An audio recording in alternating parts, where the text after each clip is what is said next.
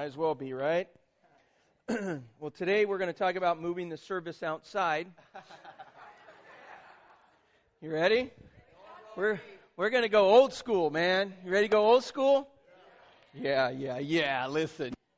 Yeah, my preference is 69 degrees and nice and calm, right? That's my preference. All right, that's what Jesus, he preached in a room with a microphone. No. Hey, yeah, right. All right, hey, it's good to have you guys on this rainy day, and Lord, we need the rain, right? So it's good. What a blessing. So we're in this series. We're getting close to wrapping it up. We got this week and next week as we're looking at Devoted Together. The goal was around the first of the year to go back and look at the New Testament church, kind of get a look at the purest version of the New Testament church.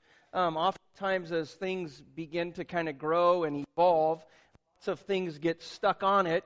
And in my opinion, that's kind of part of the reason why the New Testament church isn't as, powerful as it was in the book of Acts. We see lots of things being piled on, and it becomes very muddy and murky, and as a result, we kind of lose our effectiveness. And so if you have your bulletins or programs, go ahead and pull them out, and then you'll find an outline to follow along today as we look at today, and we're going to talk about serve, all right? So, and you guys are excited about that, right? All right, good. So in Acts, at the very top of your outline, we started and we said this, in the story of the book of Acts, which is the history of the New Testament church. It didn't start out as an institution. It started out as a movement. The Spirit of God dwelt in the life of the believers. Peter stands up in Acts chapter 2, and he preaches a very simple message. Jesus is the Christ, the Son of the living God. He died on the cross, he rose again, and we are witnesses to that.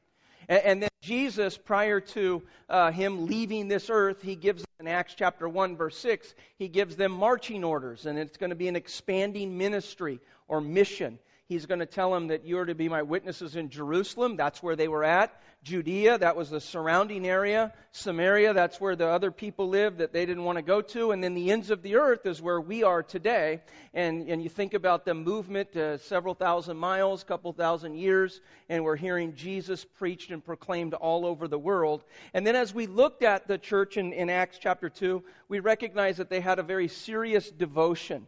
There was some core values that New Testament church had, and that's what we were kind of working for us. Would we, each of us individually, look at our own lives and evaluate our own walk with the Lord and kind of up our game, that we would fit in? If we were able to time travel back and go into that very first century New Testament church, would we fit in? Would our commitment, would our devotion fit into that group? And so in your outline there, we have the word devoted, because they were devoted to several things which we've been talking about over the last several weeks.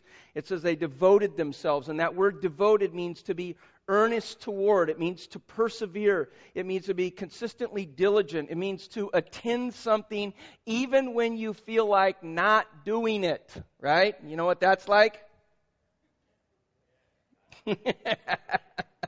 Yes, right? And so they devoted themselves. And then last week we looked at giving, and in verse 45, if you look in your outline there, in verse 45 they were selling their possessions and goods, and they gave to everyone who had need. And so not only was there this generous spirit, but they also had an attitude of cooperation, right? They were in it they were in it to serve each other. And just as I said last week, that when Jesus talked about money, he wasn't talking about money for money's sakes. He was talking about, he was using money as a tool to use them to drag them into and talk about their devotion. And just as we look at service today, and we talk about service, most of the time people say, I'd love to serve, I don't have time. Okay? When Jesus talks about, and we're going to look at it today, when he talks about service, it's not about time. It's about devotion. That's what it's about. Because what's preventing us from serving is our devotion. What prevents us from giving is our devotion. Is he really number one in our life? Okay? So, let's take a look. You guys ready? Ephesians chapter 2, verse 10. Here's what Paul writes to the church. He says, "For we are God's workmanship, created in Christ Jesus to do good works, which God prepared in advance for you to do. Okay, now so just kind of get this idea as we kind of march on. So I'm kind of laying it out step by step as we work our way through this kind of argument about serving. And that's this, that if you are a believer in Jesus Christ, and you've entered into that personal relationship with Jesus Christ, and we use the word in church called saved, you are saved to serve. You are not saved to consume. You are saved to serve. All right? So God saves you, He sets you apart so that you will serve and use the gifts that He's given you to serve His kingdom. All right? Now you see in your outline there's an acronym there, and it's SHAPE, and it goes across. This is what Pastor Frank teaches in one of his classes on maturity.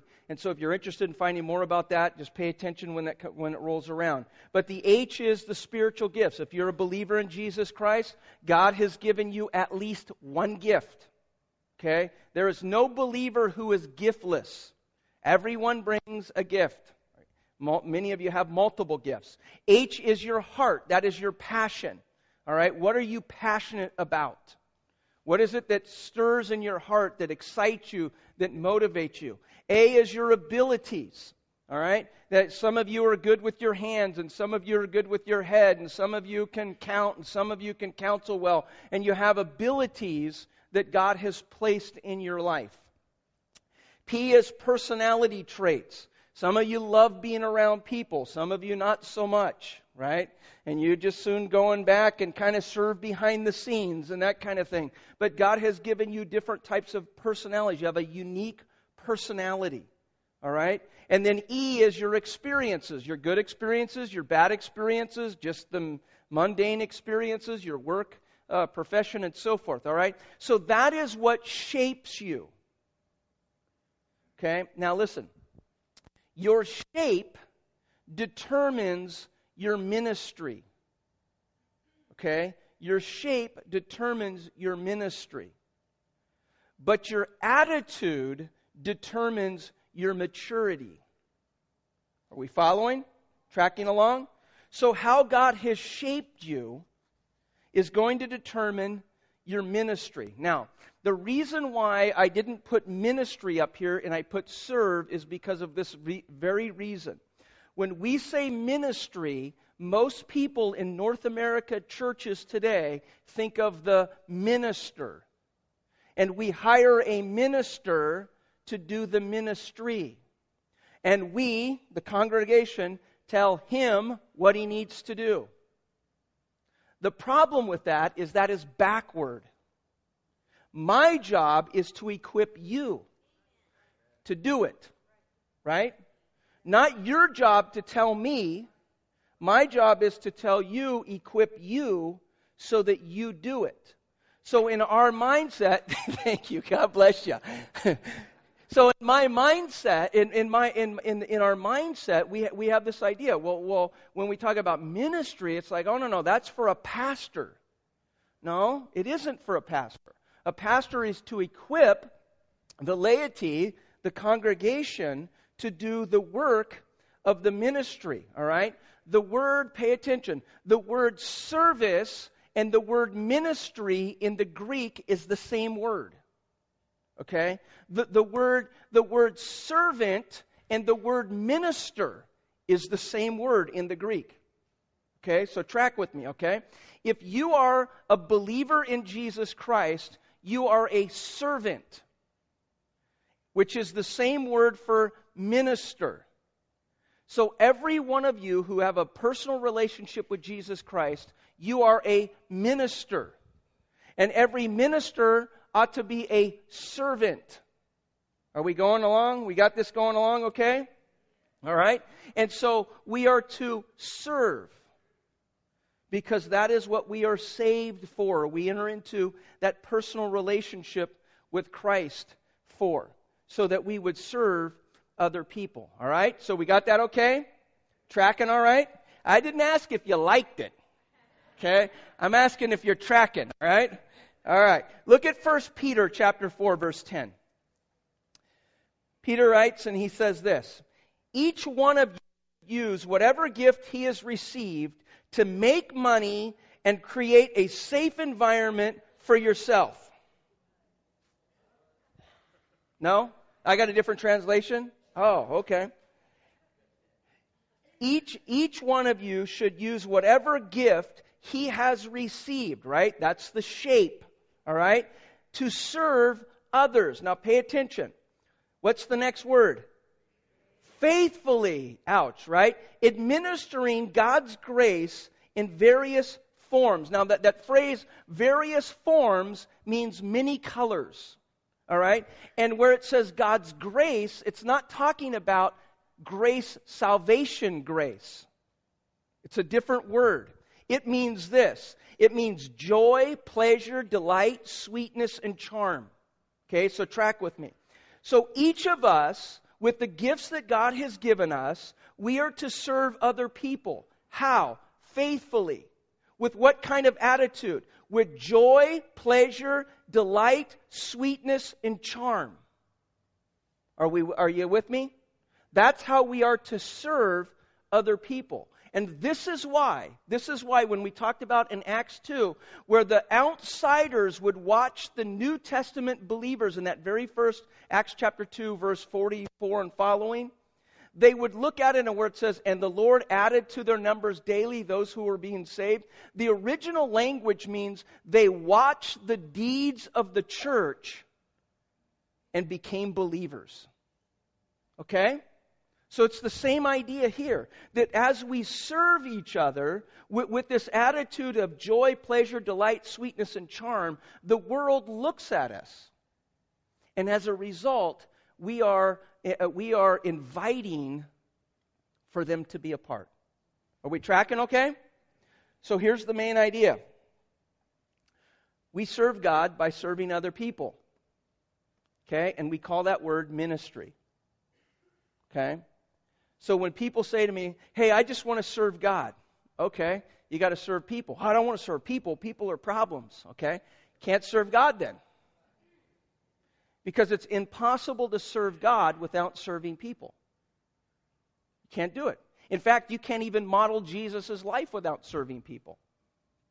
So it doesn't even work. Yeah, but people are problems. I know. And that's why Peter says that you are to administrate faithfully.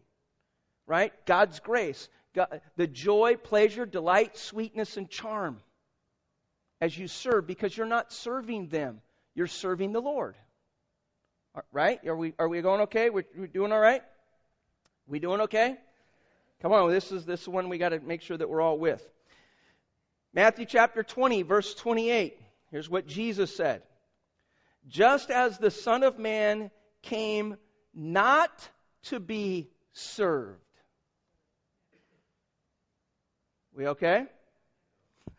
Just as the Son of Man did not come to be served, but to serve. And how would that look? To give his life as a ransom for many. When you look at the life of Christ, the ultimate picture of servanthood was that he laid his life down for us. He didn't come as a king for someone to serve. He came as a servant to serve us.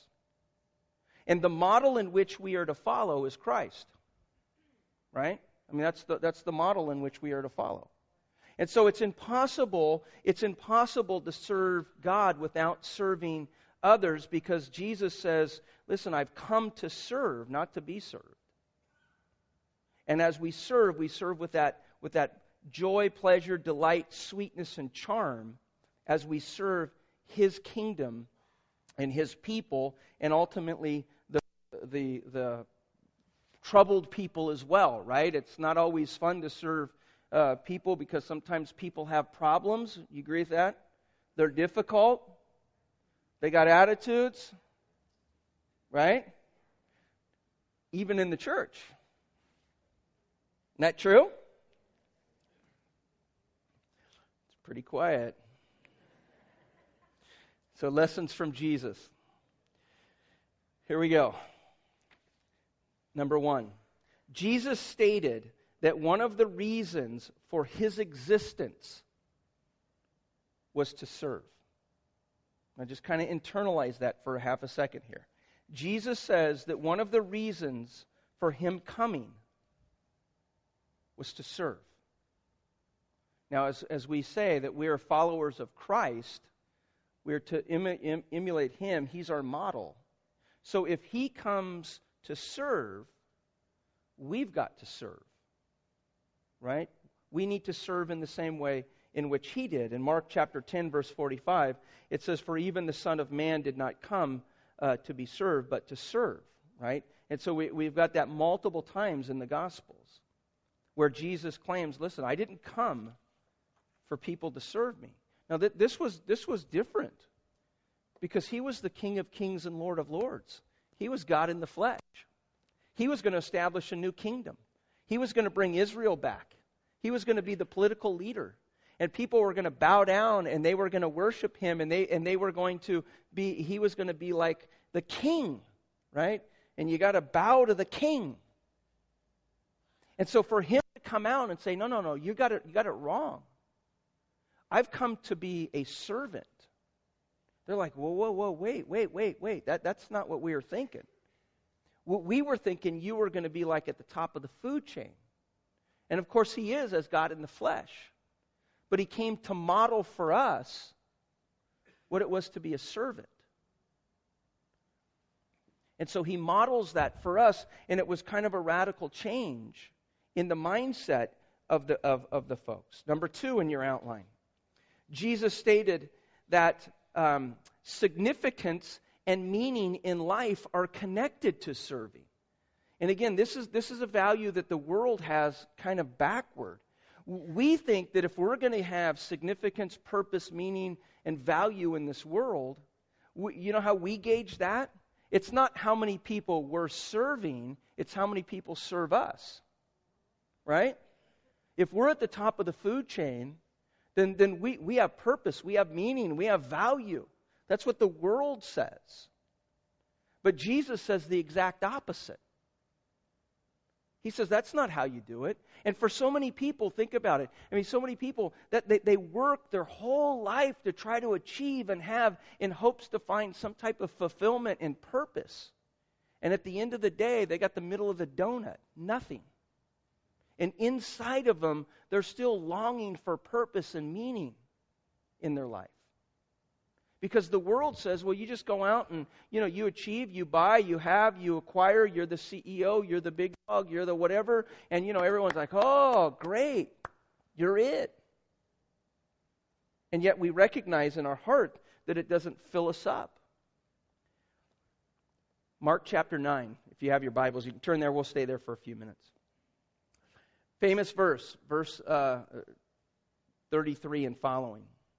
So when they came to Capernaum, they were in a house, and he asked them, what are you arguing about? And we're going to address this here in a second, so just hold on. Verse 34. But they kept quiet because on their way they were arguing about who was going to be the greatest. All right? They had this conversation that was taking place. Verse 35. Sitting down, Jesus called the 12. So here's the core group of believers. All right? He called the 12 and he said this. He said, if anyone wants to be first, okay, translation. If you want purpose, if you want meaning, if you want value in your life, if you want to, in your life, sit on a park bench and recognize that you have contributed, you have invested, you have really succeeded in life, if that's what you're really desiring in your life, if you want to be first, here's the answer. You got to be last. Oh, no, I don't want to be last. I want to be first. Well, not only do you need to be last, but you need to be the servant of, what's the word? All. No, I just want to be the servant of my wife. No, you got to be the servant of all. Well, how about my kids? Can we just do that? No, how about my grandkids? I mean, after all, it's great to be a grandparent, right? I mean, that's good. How about that? No, you got to be the servant of all.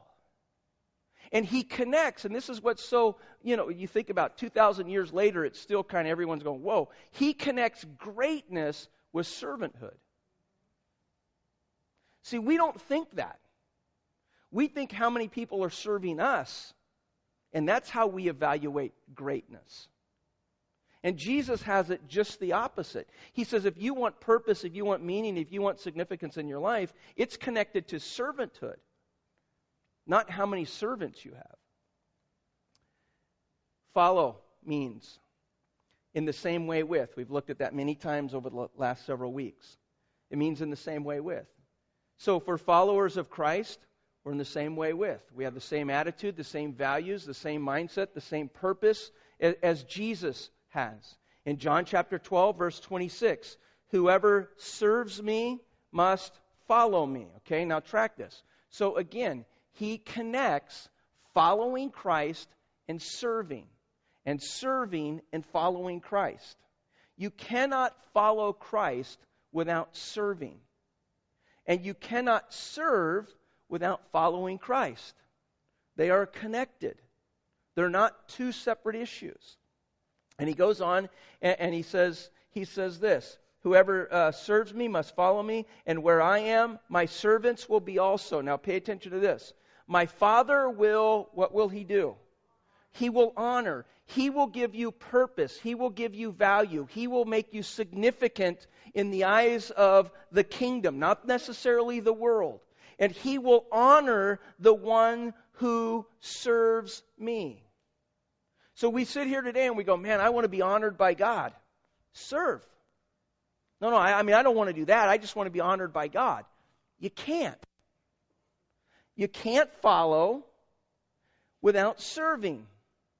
And if you want to be honored by God and have value and purpose and meaning in life, you got to serve. It's not a separate issue. Yeah, but I just want, you can't.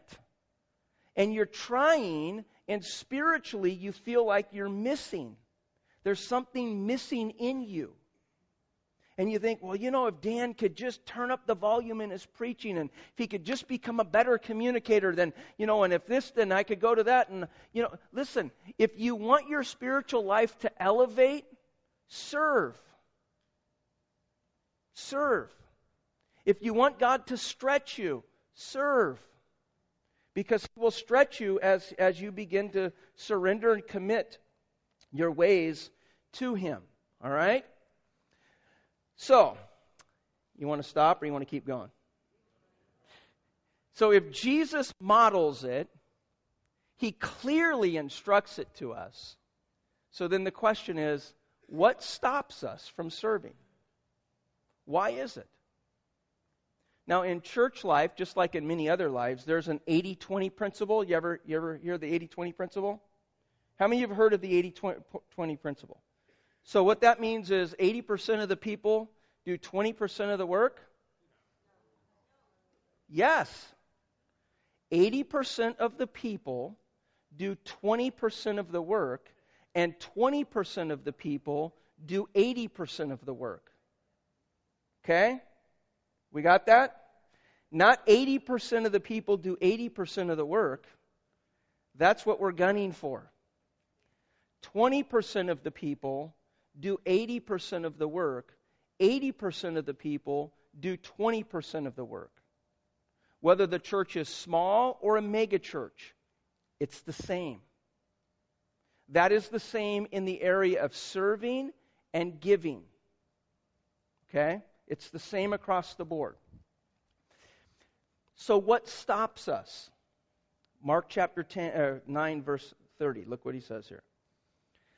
Then they left the place, and passing through Galilee, Jesus did not want anyone to know where they were. Verse 31 tells us why. Because He wanted to teach His disciples. And here was what He wanted to teach His disciples.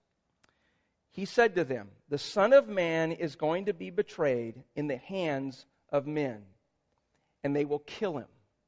Okay, so there's the lesson. And He goes on and He says, and after 3 days, He will rise.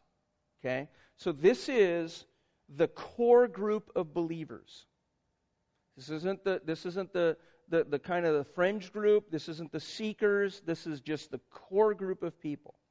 He specifically got them away from everybody else and all the confusion and all the chaos, and He wanted to teach them the lesson of the crucifixion and the resurrection. Okay? Verse 32.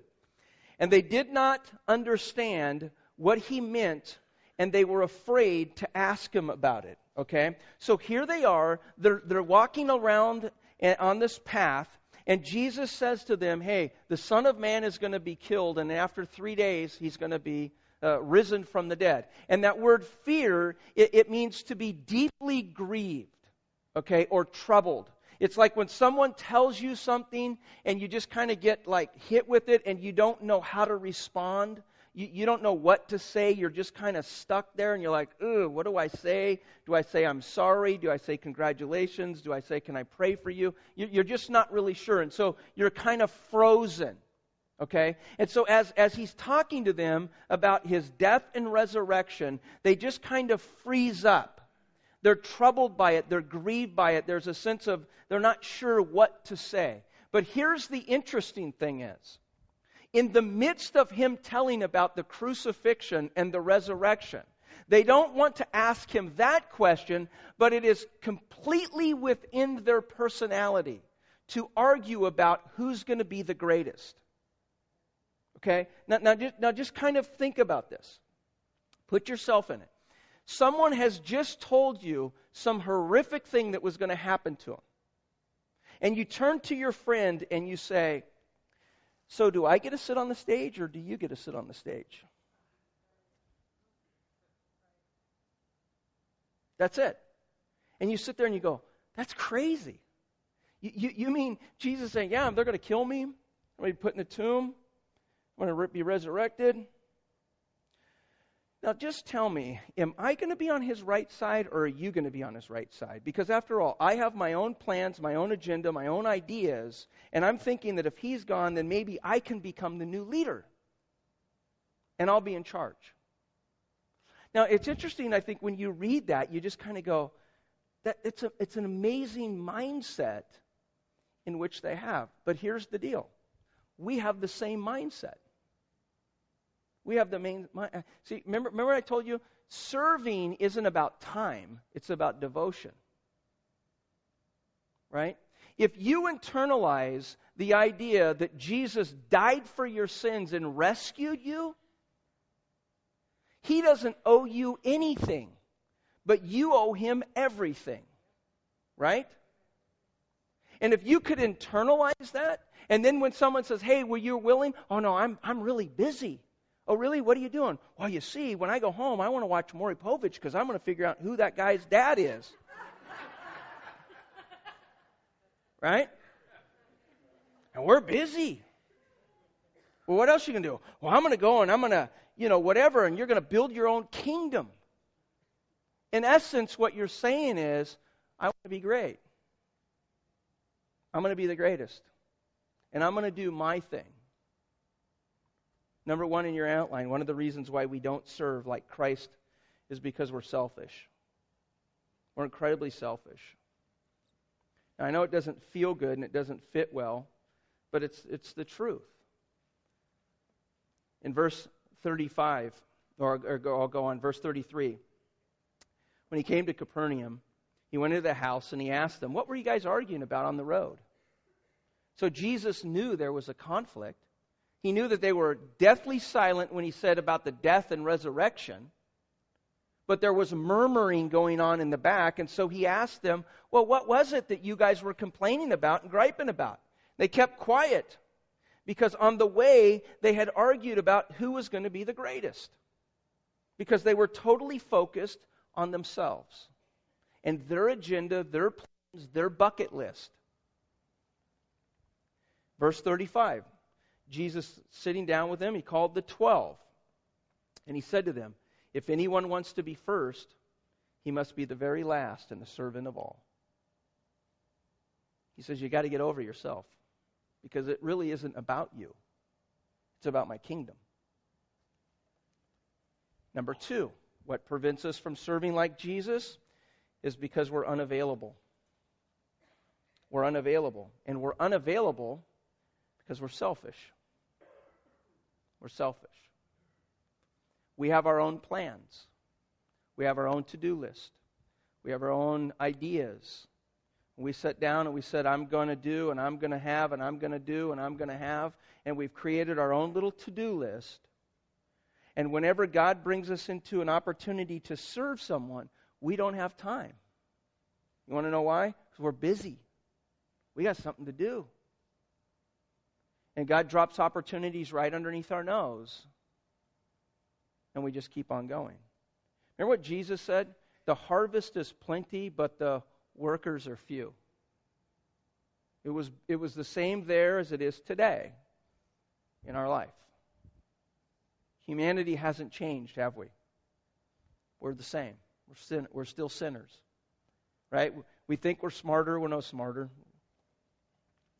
Look with me in Matthew 20, verse 30. 2 blind men were sitting on the roadside, and when they heard Jesus was going by, they shouted, Lord, Son of David, have mercy on us. Verse 31, the crowd rebuked them and told them to be quiet. But they shouted all the louder, Lord, Son of David, have mercy on us.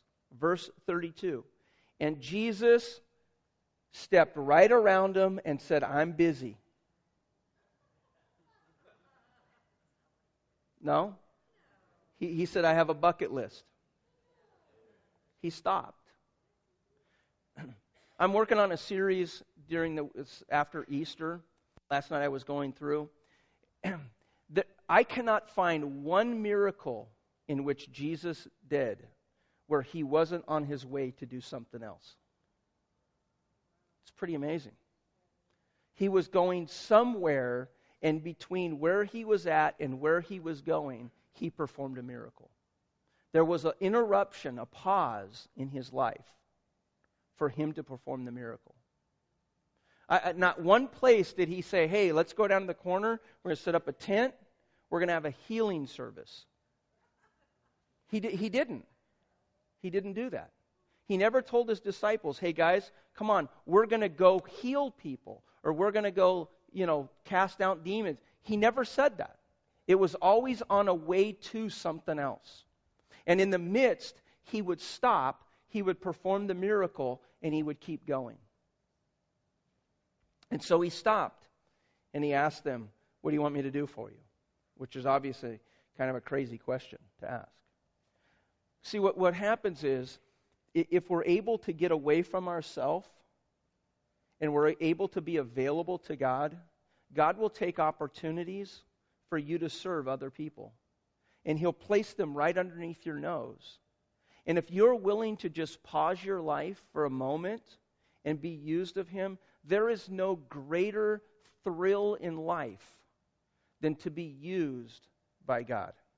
There's none. There's none. And I remember back when I was just a brand new believer, I worked for Alhambra Water, so I went from delivering drinking water to delivering living water. Huh? Is that pretty cool? It's true. And I remember one day I was in Oakland, and that was where my routes were at, and I was delivering water, and I knocked on a lady's door. So we delivered to the same house every 2 weeks. So every 2 weeks we delivered.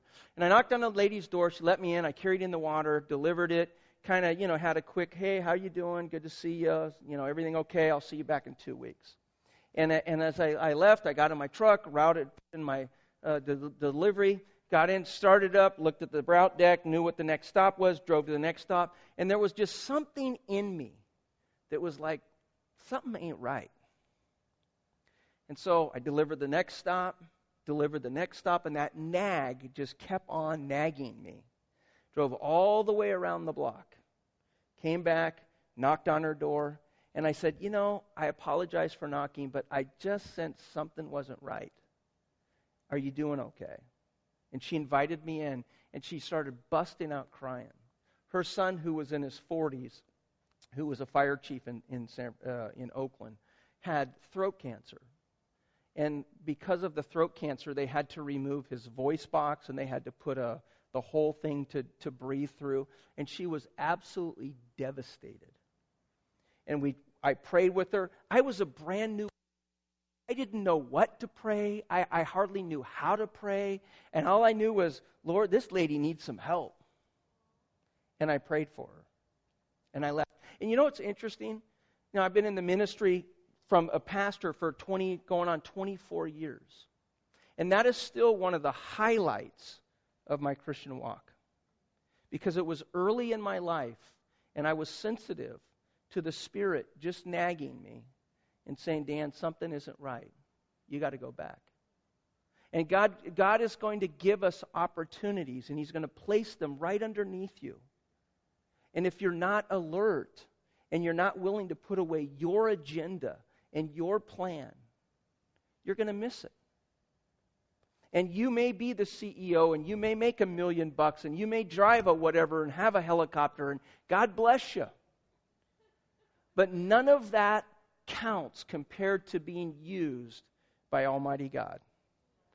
And to know that God has taken you in your brokenness, in your flaws, and all your mistakes, and He has supernaturally put you in touch of another person who needs to experience His grace is amazing. It is amazing. And if you want your boat to float, if you want to get a little joy in your step in your Christian walk, that is it, by serving others. And I think oftentimes we miss that. We just miss that because we're selfish, we're into ourselves. John chapter 14, verse 15. Jesus says this, if you love me, you love Jesus? You love Jesus? You will obey what I've commanded. And being a servant isn't an option. It's not an option. It's something that we are to do. Now, I want to just kind of think about this, and we're going to get ready to go here. What would Sunday morning service look like if, when you came in the morning, there was no coffee, no donuts, nothing over there in the corner? What would it feel like if there was no one to greet you at the door, no one to hand you a bulletin, no one, if you're new, to kind of give you direction of where to go? If you walked into the preschool area, behind the counters empty, and it said, fend for yourself. You walk back into Dan's group in the children's area in Turbo, nothing, crickets, that's it. You went into the student ministry where the youth are, empty, right? Well, what if you said, well, where's the bulletins? No one was here to stuff them, sorry. And then you got here and you're like, where's the missions? They're gone. No tech people. No one to pick up the bulletins after the service is over. None of that. No one to clean the toys in the preschool area on Monday. What would it feel like? What would it feel like? See, there's all these hidden heroes. And every one that I described to you, with the exception of the pastors, are all volunteers. Even Miss Jenny in preschool, who drives from Sacramento to come here. Servants, heroes, who make it possible for us and for our kids to grow and to experience God's grace and God's love. Well, what if there wasn't any? What if there wasn't any? How would it feel? See, there are a lot of folks who are willing to get over themselves. And there's a lot of people who are willing to wake up on a Sunday and say, I don't want to be there, but I've made a commitment. And I'm going to be there. I know I got a lot of things to do. There's a lot of things to do. But I'm going to go, and I'm going to make myself available. And my prayer is that we would turn the 80-20 principle to where we would have 80% of the people serving and 20% resting for them to get back into the game. That's the goal. And you say, well, is there that much need? If you had 10 minutes with me, I will point more needs than we have time. There are hurting people and ministries all over the place that doesn't get done because no one's willing to do them. Well, Dan, that's your job. No, it's your job. You're a minister. I'm a pastor. We're all ministers. And so here's what I want you to do. Not out of guilt. I don't want to twist your arm. I'd like to, but I won't. I'll take a deep breath and count to 12. Then twist your arm off. Inside your bulletin is a blue card. Okay, and at the top it has the devoted together. And on the front of that are just a list of areas of service. Now, most of these are Sunday morning. Okay, and the reason why is because most of the things that we do are Sunday morning. All right, and so on the back of it, he gives a little job description. There are a few of them that you have to be members. Most of them you don't have to be. All right, and so it gives you a little bit of a job description on it. And here's the cool thing about us. We will help you and train you, and if you end up not liking it, you are not signed up to it till Jesus comes back. So if you try something and you're like, no thank you, please, that's fine. But try it and see if it's okay. Okay? Now, if you don't do this now, you can do it later, bring it back next week. You can also do this online, too. If you go to our website and you look under ministries, you get the Get Plugged In area, and you can do that, all right? Now, there's 3 areas that are always a huge area of need of folks in being involved. The preschool, Miss Jenny, the children's ministry, Pastor Dan, and the student ministry, okay? Those 3. The student ministry, we've added a second Bible study so now we have Bible study for students, which are youth for us older people. Student ministry at the 9:15 hour and the 11 o'clock hour. And they just added a Tuesday night, so now we split up junior high and senior high. And so in the youth ministry, we've experienced a great growth, and so we've had to add more opportunities, okay? In children, in the back, same thing. Dan in the Wednesday night and Dan on Sunday mornings are always in need of folks who are willing to help out, all right? So what we've done today, and we're going to do for the next couple weeks, is they're going to be at a table, because it's one of the areas where it's like, I don't know what to do. So there's a table by the women's restroom. If you're interested in preschool children or youth, they're going to be there to answer any questions or give you a little pamphlet, all right? So we don't want you leaving here thinking like, I don't know what to do. Go and talk with one of them and help you out, all right?